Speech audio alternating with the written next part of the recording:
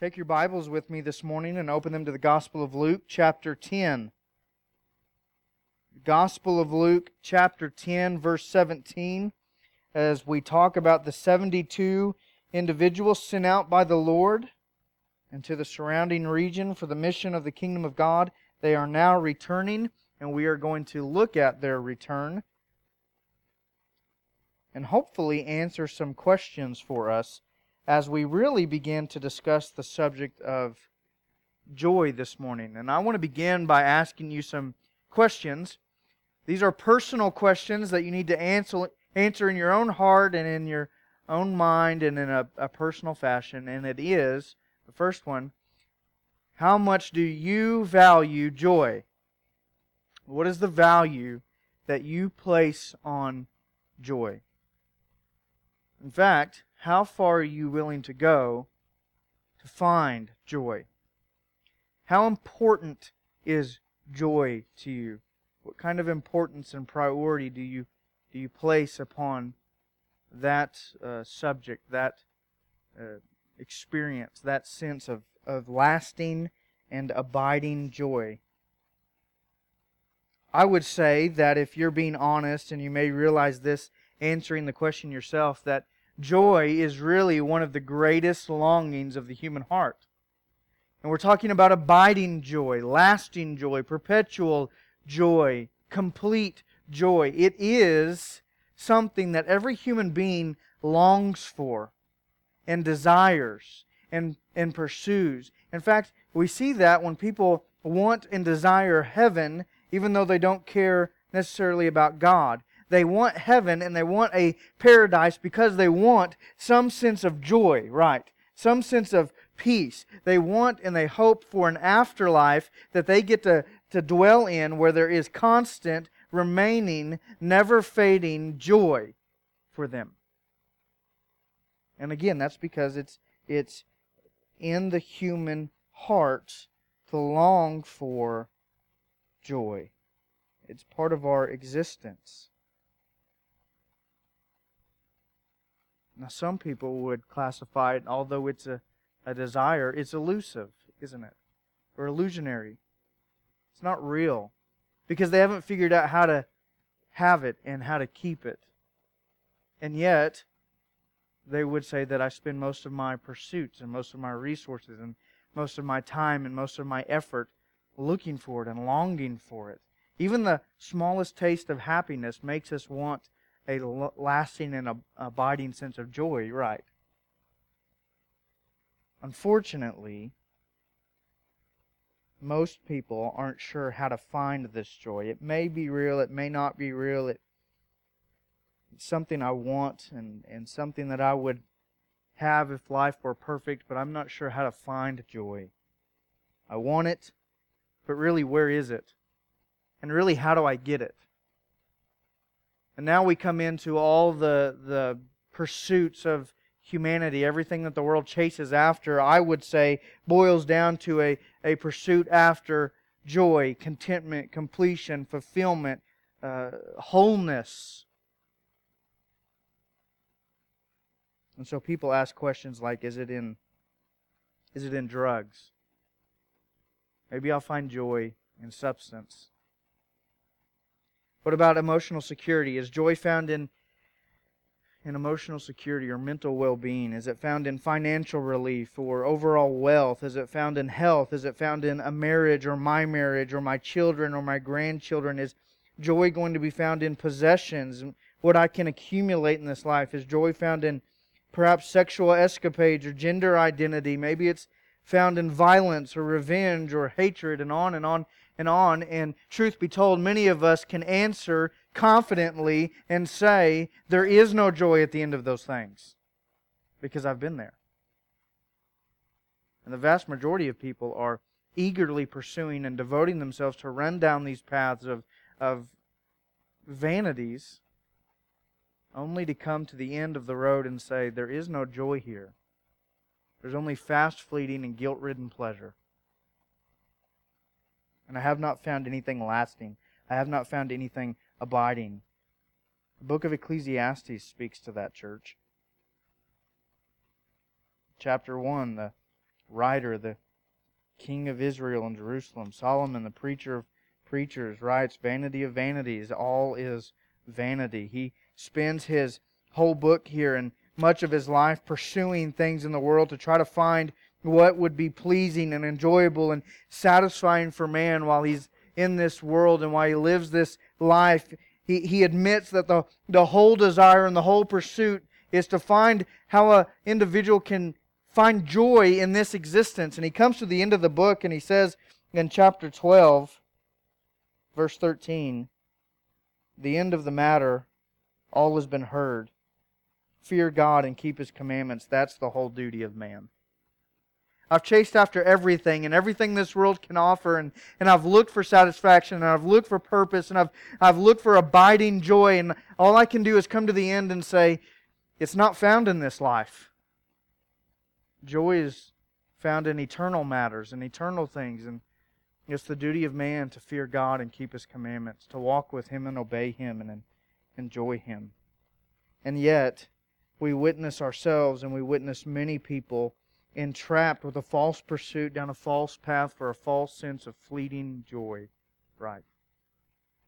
I'm going to go out on a limb and say everything that our world is built upon right now and everything that people give themselves for is for this sense of joy. This solution for the relief of the painful existence that they experience. I am struggling in life, and I have hardships in life, and I have difficulty in life, and I want relief from those difficulties. Relief would be joy, so what can I find? What solution is out there to give me abiding and lasting joy? And they are entrapped in worldly things, pursuing worldly solutions. And so what we find is that the rich aren't satisfied. Substance abuse users aren't satisfied. The married aren't satisfied. Parents aren't satisfied. Grandparents aren't satisfied. Those who are indulging in the gender revolution aren't satisfied. And those who are indulging in sexual escapades aren't satisfied. Those who are protesting in violence aren't satisfied. Those who are living a life full of hatred aren't satisfied. Those who are trying to get back at their enemies aren't satisfied. They go down all of these roads to come to the end and say, I'm still not finding joy. I'm still not finding relief from the pain in this life. And that's common for all of us. We all live, believer and unbeliever alike, we all live in the same painful, fallen world, right? And as I was thinking about this issue, I kept thinking, this is not just an issue for unbelievers. There are many in the church asking the same questions today. Why do I not have lasting and abiding joy? Many of you are asking that question today. Many of you, perhaps all of us, asked that question this week. Where is my joy? Where is my contentment? Where is my fulfillment? Where is my satisfaction? Where is my sense of completeness? And we watch the world run after things that will not end in joy and will not end in satisfaction. And then, unfortunately, we find ourselves running after some of those same things. And we find ourselves running, or find other brothers and sisters running after the same things, getting mixed up in the same kind of nonsense as the world. And we know what the answer is supposed to be, right? We know that our joy is supposed to be in Christ, but we really have another question. How is our joy in Christ? How do I get that benefit?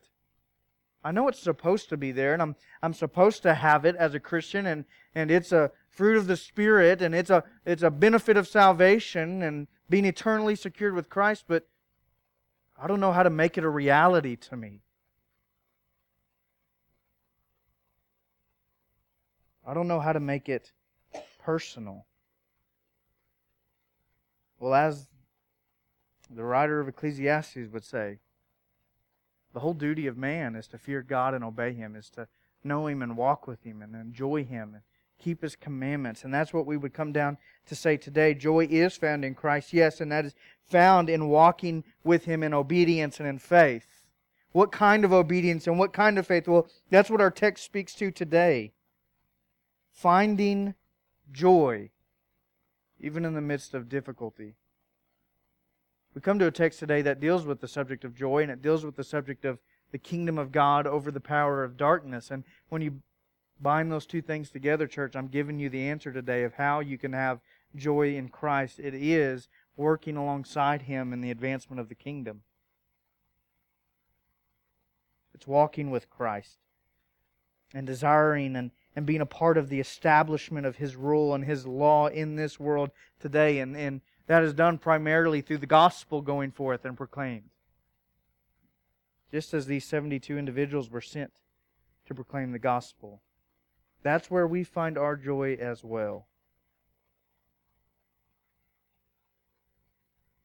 There are many Christians today who would say joy is elusive to them. And satisfaction and contentment is elusive to them. We can see an answer today in Luke chapter 10. Look with me in verse 17. We find the why and the how we can find joy in serving with Christ in this passage. Luke chapter 10, verse 17. The 72 returned with joy, Luke says, saying, Lord, even the demons are subject to us in your name. And He said to them, I saw Satan fall like lightning from heaven. Behold, I have given you authority to tread on serpents and scorpions, and over all the power of the enemy, and nothing shall hurt you. Nevertheless, do not rejoice in this, that the spirits are subject to you, but rejoice that your names are written in heaven. So these 72 are returning to the Lord here. And this is the first point that we find. It's in verse 17. And it's that joy is found in participating with Christ and participating in the advancement of the kingdom. And these 72 are coming back from what we should define and will define as a difficult mission. And although their mission was difficult, they are found to be filled with joy. Now that is so contrary to modern thought, all right? Don't buy the lie that joy is only found in the easy things in life. Because guess what? It's not found there either. If life were all roses and lilies and everything was easy, you would still not have abiding joy. So don't buy the lie that it's greener on the other side of the fence. If I do this, that, and the other, things will be easier and life will be joyful. That's not the answer. In fact, these 72 individuals come back from a very difficult mission, and they are filled with joy in spite of its difficulty. You remember last week we walked through verses 1 through 17 and we talked about the task that was given to them, and it was a daunting task, and it was a dangerous task, and it was a task that they had to be dependent upon Christ, and it was often disappointing for them, and it often revealed devastation when people rejected the gospel. That's what they were engaged in. And yet, despite all of that difficulty and all the hardship that they may face on the road, they come back to the Lord elated, filled up to the brim with joy. What we find is joy in the midst of hardship, and in the midst of difficulty, and in the midst of rejection and possible hostility. Things, Jesus told them, you can be certain, things aren't going to go the way you would want them to. I'm sending you out anyways as lambs in the midst of wolves. And these individuals come back and say, you won't believe what happened. We are filled with joy. Why? Why do they have joy? And how can they have joy? Even in the midst of the hardships of being faithful to Christ in the face of a dark world who hates Christ. How can they have joy? They tell us, Lord, even the demons are subject to us in your name. Now, are we to take that and say that joy is only found in exorcisms and demonic battles? Is that what they're saying? Are they saying that our source of joy is wrapped up in the fact that we can wrestle with demons? No, I don't think that's what they're saying. This is an overall expression, a summarizing expression of their work of their mission that they've been sent out on. And it is basically simply saying, Lord, your kingdom is being advanced. The enemy can't overcome it, and the enemy's not overcoming it. And the gospel is going forth, and people are being healed. And the demons, they're rising up, but they can't do anything. They can't stop it. They can't get in the way. They can't even hinder it. Your kingdom is advancing, and it is going forth. And because of that, Jesus, we have joy. That even the greatest enemy cannot stop your work, and even the greatest evil known in the existence of the universe can't get in the way and can't detract and derail what your kingdom is doing. That gives us joy.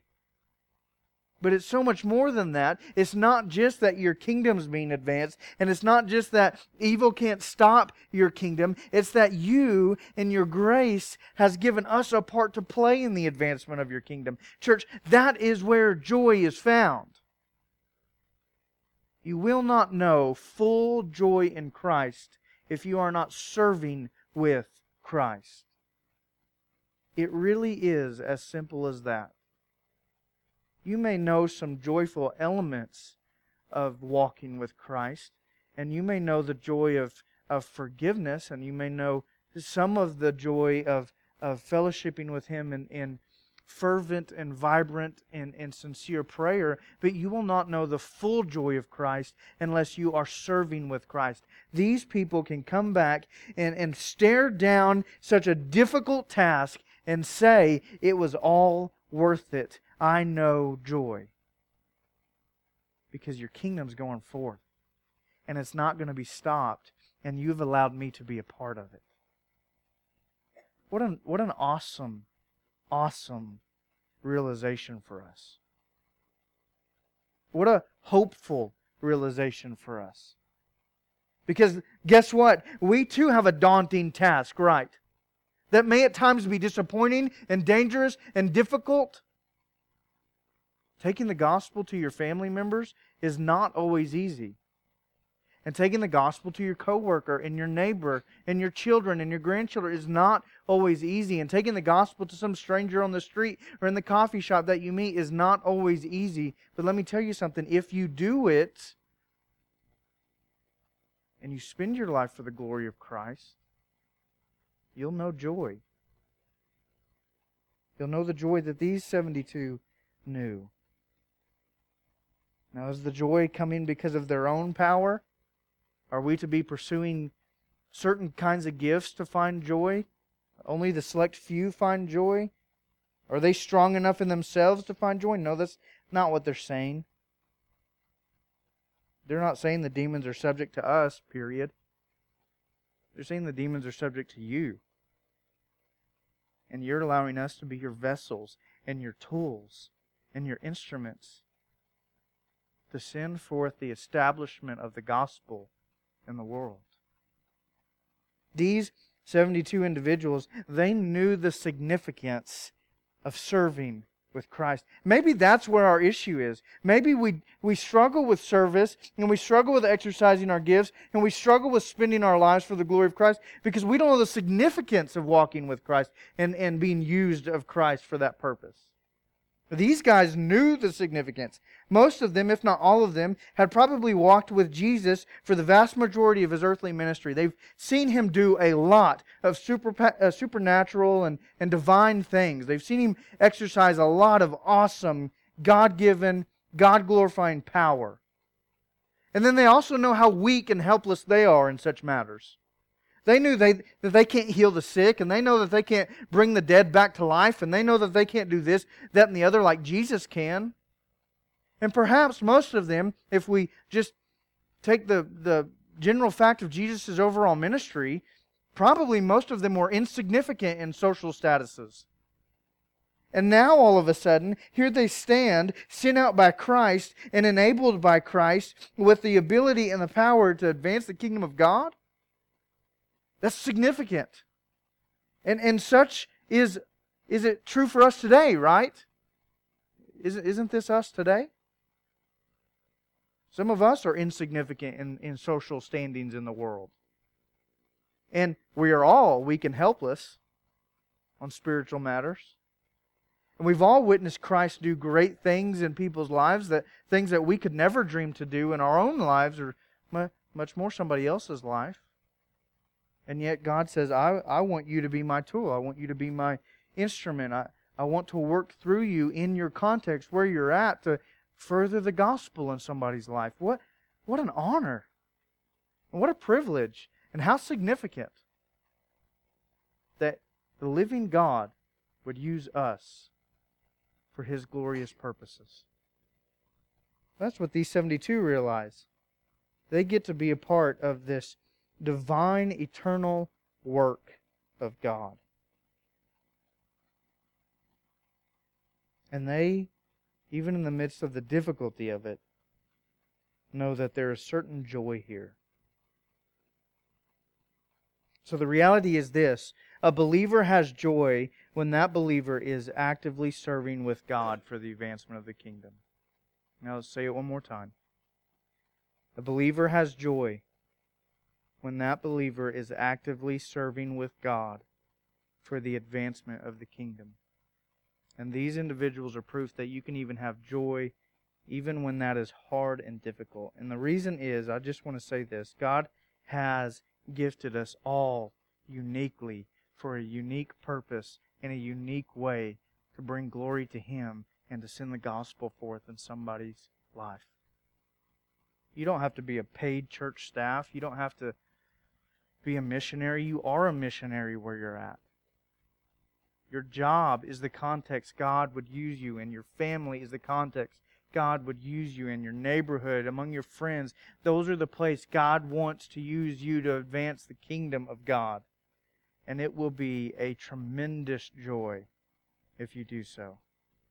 Dispel the lies of rejection, and dispel the lies of fear, and dispel the difficulty that may lie ahead. If you want joy as a Christian, if you want that joy that you're promised in Christ, here's how you get it. Join Him in advancing the kingdom of God in this world. Because conversely, the opposite is true. And this is where too many Christians find themselves. You will not fully know the joy of the Lord if you're not using your gifts to serve the Lord. So I have to ask one question here before we move on. And that question is, are you struggling with joy today? Are you struggling with joy? If the answer is yes, the next question follows. Are you serving with God in gospel ministry? Are you expending yourself and giving yourself for the glory of Jesus and reaching the people around you? Because when you became a new creation, that became the desire and DNA of your heart. One last thing before we move on. Some of you may be asking, what is my gift that God has given me to use? Let me tell you, it's really, really simple. Whatever godly desires and abilities He's placed in your heart, He wants you to use those for His exaltation. That's your gift. And that's your calling. And it is that simple. Whatever godly desires He's placed in your heart, and whatever godly abilities He's given you to use, that's what He wants you to use. That's what He wants you to do. Do it. The church is the primary outlet for that, but the church is also the hand to help you discover those things and explore those gifts and then use them. What has God given you a desire for, and what has He given you the ability to do? Do that with all your heart for His glory, for His exaltation, for the advancement of the gospel. You will know joy. Number 2, verse 18 and verse 19. Joy is not only found in participation, joy is found in the King of the kingdom. So again, we're talking about the issues of joy and the issues of the kingdom of God. Joy is found in the King of the kingdom. Now, at first glance in verse 18, Jesus gives a very peculiar response to these 72. They come back full of joy. Lord, look what happens. And then Jesus gives this answer here. He's referencing something that happened centuries before these people were born. Centuries before you and I were born. He's referencing something that they don't know anything about and that you and I don't know anything about. We know very little about what He's saying here in verse 18. But He does it for a purpose. He says to them, I saw Satan fall like lightning from heaven. He's opening their eyes just a little bit here, and He should be opening our eyes with that statement here as well. Because Jesus is not just this man that we see standing before us with our eyes if we were the 72. He's the eternal Son of God. And long ago, He witnessed something happen that was entirely spiritual and entirely in a different realm. He saw the great enemy of humanity rise up and try to conquer God and dethrone God and become God Himself.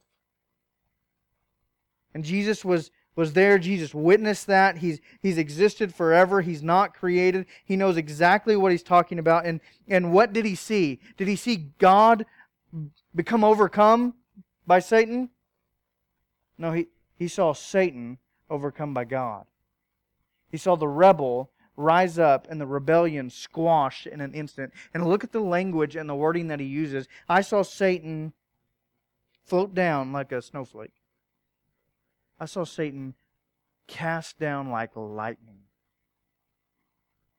Understand the significance of what He's saying. He was cast down with ease. He was cast down with absolute authority, absolute strength, absolute precision. He stood no chance. He had no hope. There was nothing he could do. As quickly and as surely and as powerfully as lightning strikes the ground of the earth, so too was Satan cast out from the presence of God. His rebellion stood no chance whatsoever.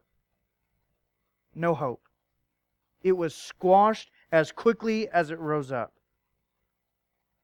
I was there and I witnessed this. He was gone. That tells us something about Jesus, doesn't it? Tells us that He is this very unconquerable King of the kingdom. And that no rebel and no rebellion will ever dethrone Him. Because not only did He see this, and not only was He there, He was the active participant. I saw Satan. I myself cast Satan down like lightning from heaven.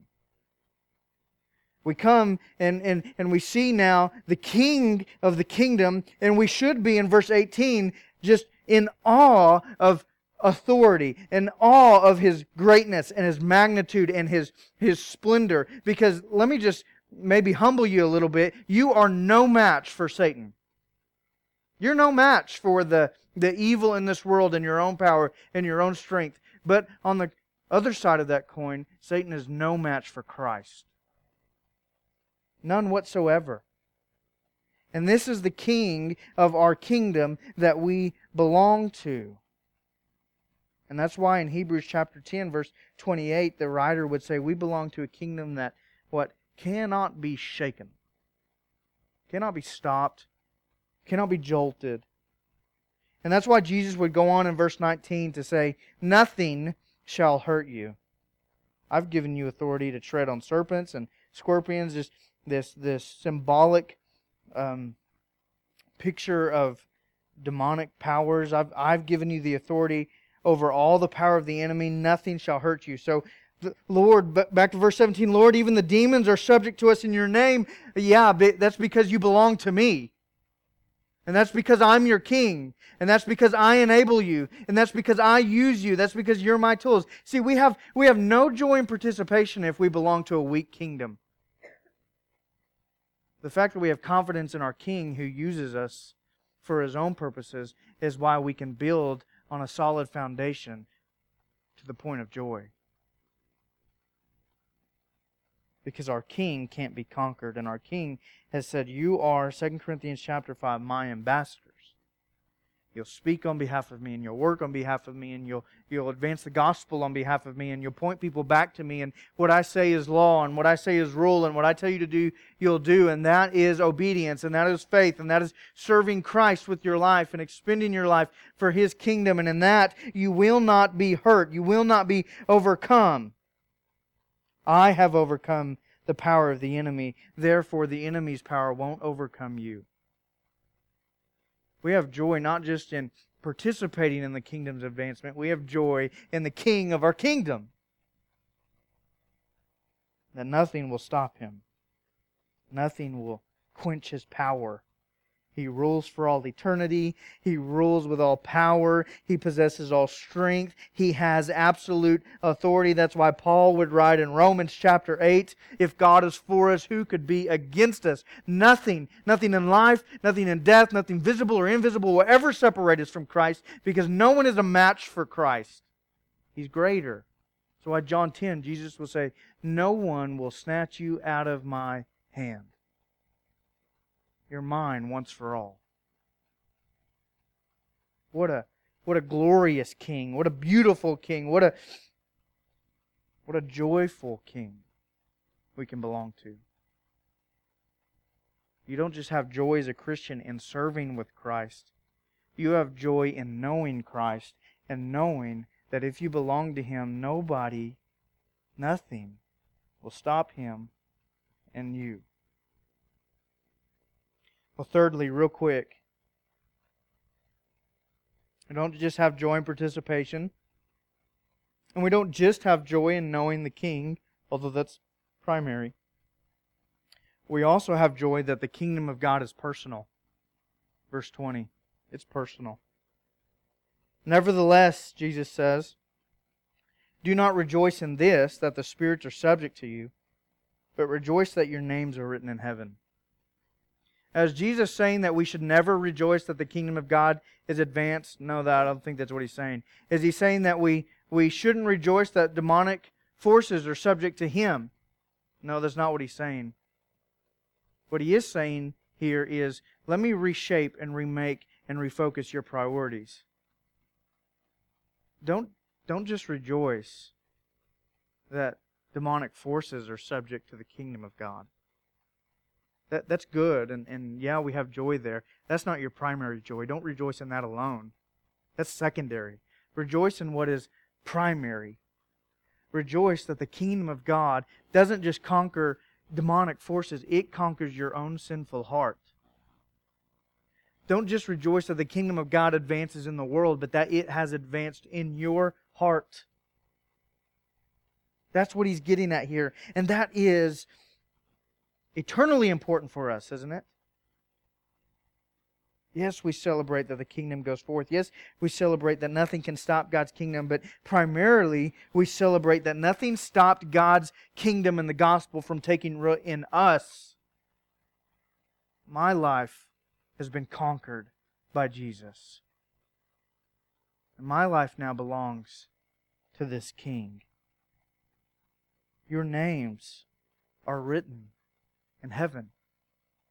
We are now made new citizens, new creations, and our citizenship is recorded in the official census of heaven for all eternity, and the citizens of heaven can never be dispelled from their kingdom, never be dispelled from their country, can never be taken captive.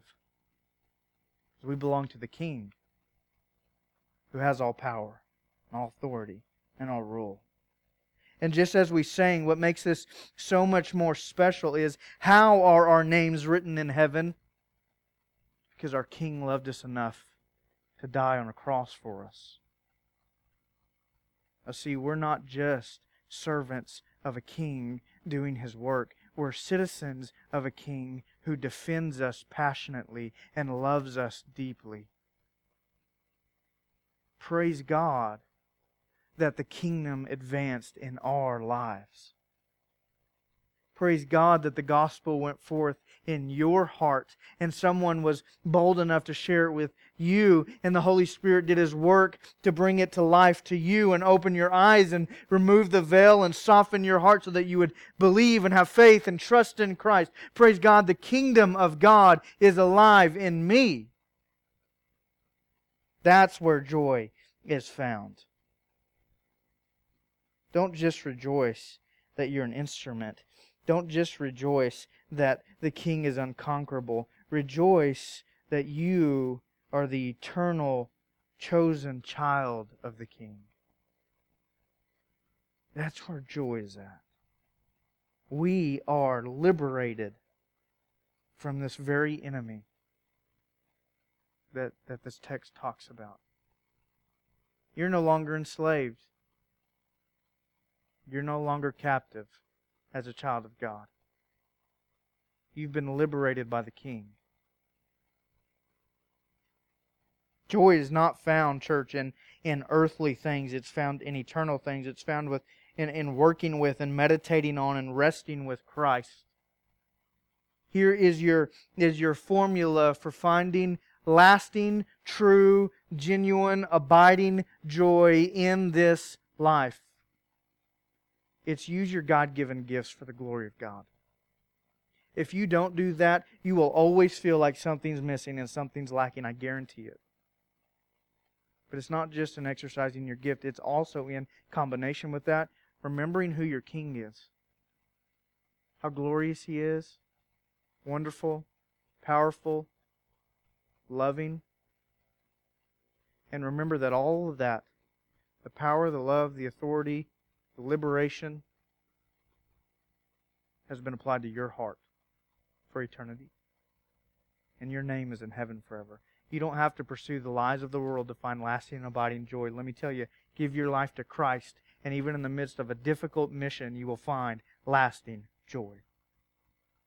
Lasting contentment, completion, satisfaction, fulfillment, purpose. That is your answer. So even in the midst of living in a sinful, corrupted, fallen, broken, hard world, you and I are privileged to know Christ, to serve with Him, and to rest in Him. And that, Christian, is your joy. Now, you will not know that joy if you have not given your life to Christ. You cannot serve God if you do not belong to God. You cannot know the King if you haven't given yourself to the King. If you haven't turned to Him for salvation, your name may not be written in heaven today. Well, that explains why you have no joy. You can't have joy if your name isn't in the official census of heaven. It doesn't belong to Christ. But the good news is this King died for the sins of sinners, to make sinners His children. And you can have your name written. Your name can be realized in heaven. You can turn to Christ in faith today and discover your name is in heaven forever. This kingdom can be advanced in your heart today. Turn to Jesus in faith. If you're a believer this morning and you realize, I am struggling with joy and I am struggling with contentment and I'm wrestling right now with life, let me just tell you, this is your answer. Whatever desires and abilities Christ has given you, use them for His glory under the assurance of His divine authority and power, and in the hope and joy and peace of knowing that that same power holds your heart forever. Lord, I thank You for this text because it shows us a lot about what we need to know in life. God, I think joy is such a significant topic and issue for humanity. I think whether we realize it or not, we spend most of our, if not all of our existence in pursuit of it. We want to be happy, and we want to know pleasure, and we want to know purpose and meaning. We want to have joy.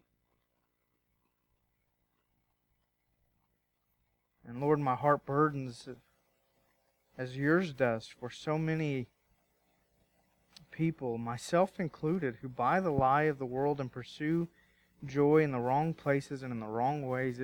It's really as simple as we could summarize it. It's giving our lives to You. Giving our lives to You. You are such a glorious King. And Your kingdom is going to be advanced. It is going to go forth. It will not be conquered by the enemy. It's going to overcome. I pray that You would let us have a part in that, to know the significance of that, to join You in the work, to rest in who You are and be in awe of Your nature, and to be moved by the fact that You would die for us and secure us for You, in You for eternity. Thank You, Lord Jesus. May we look for joy nowhere else but in You, and know now how we get it. That one day when we meet You in heaven, we would have joy like these 72 did. For Your glory and in Your name we pray this, Lord. Amen.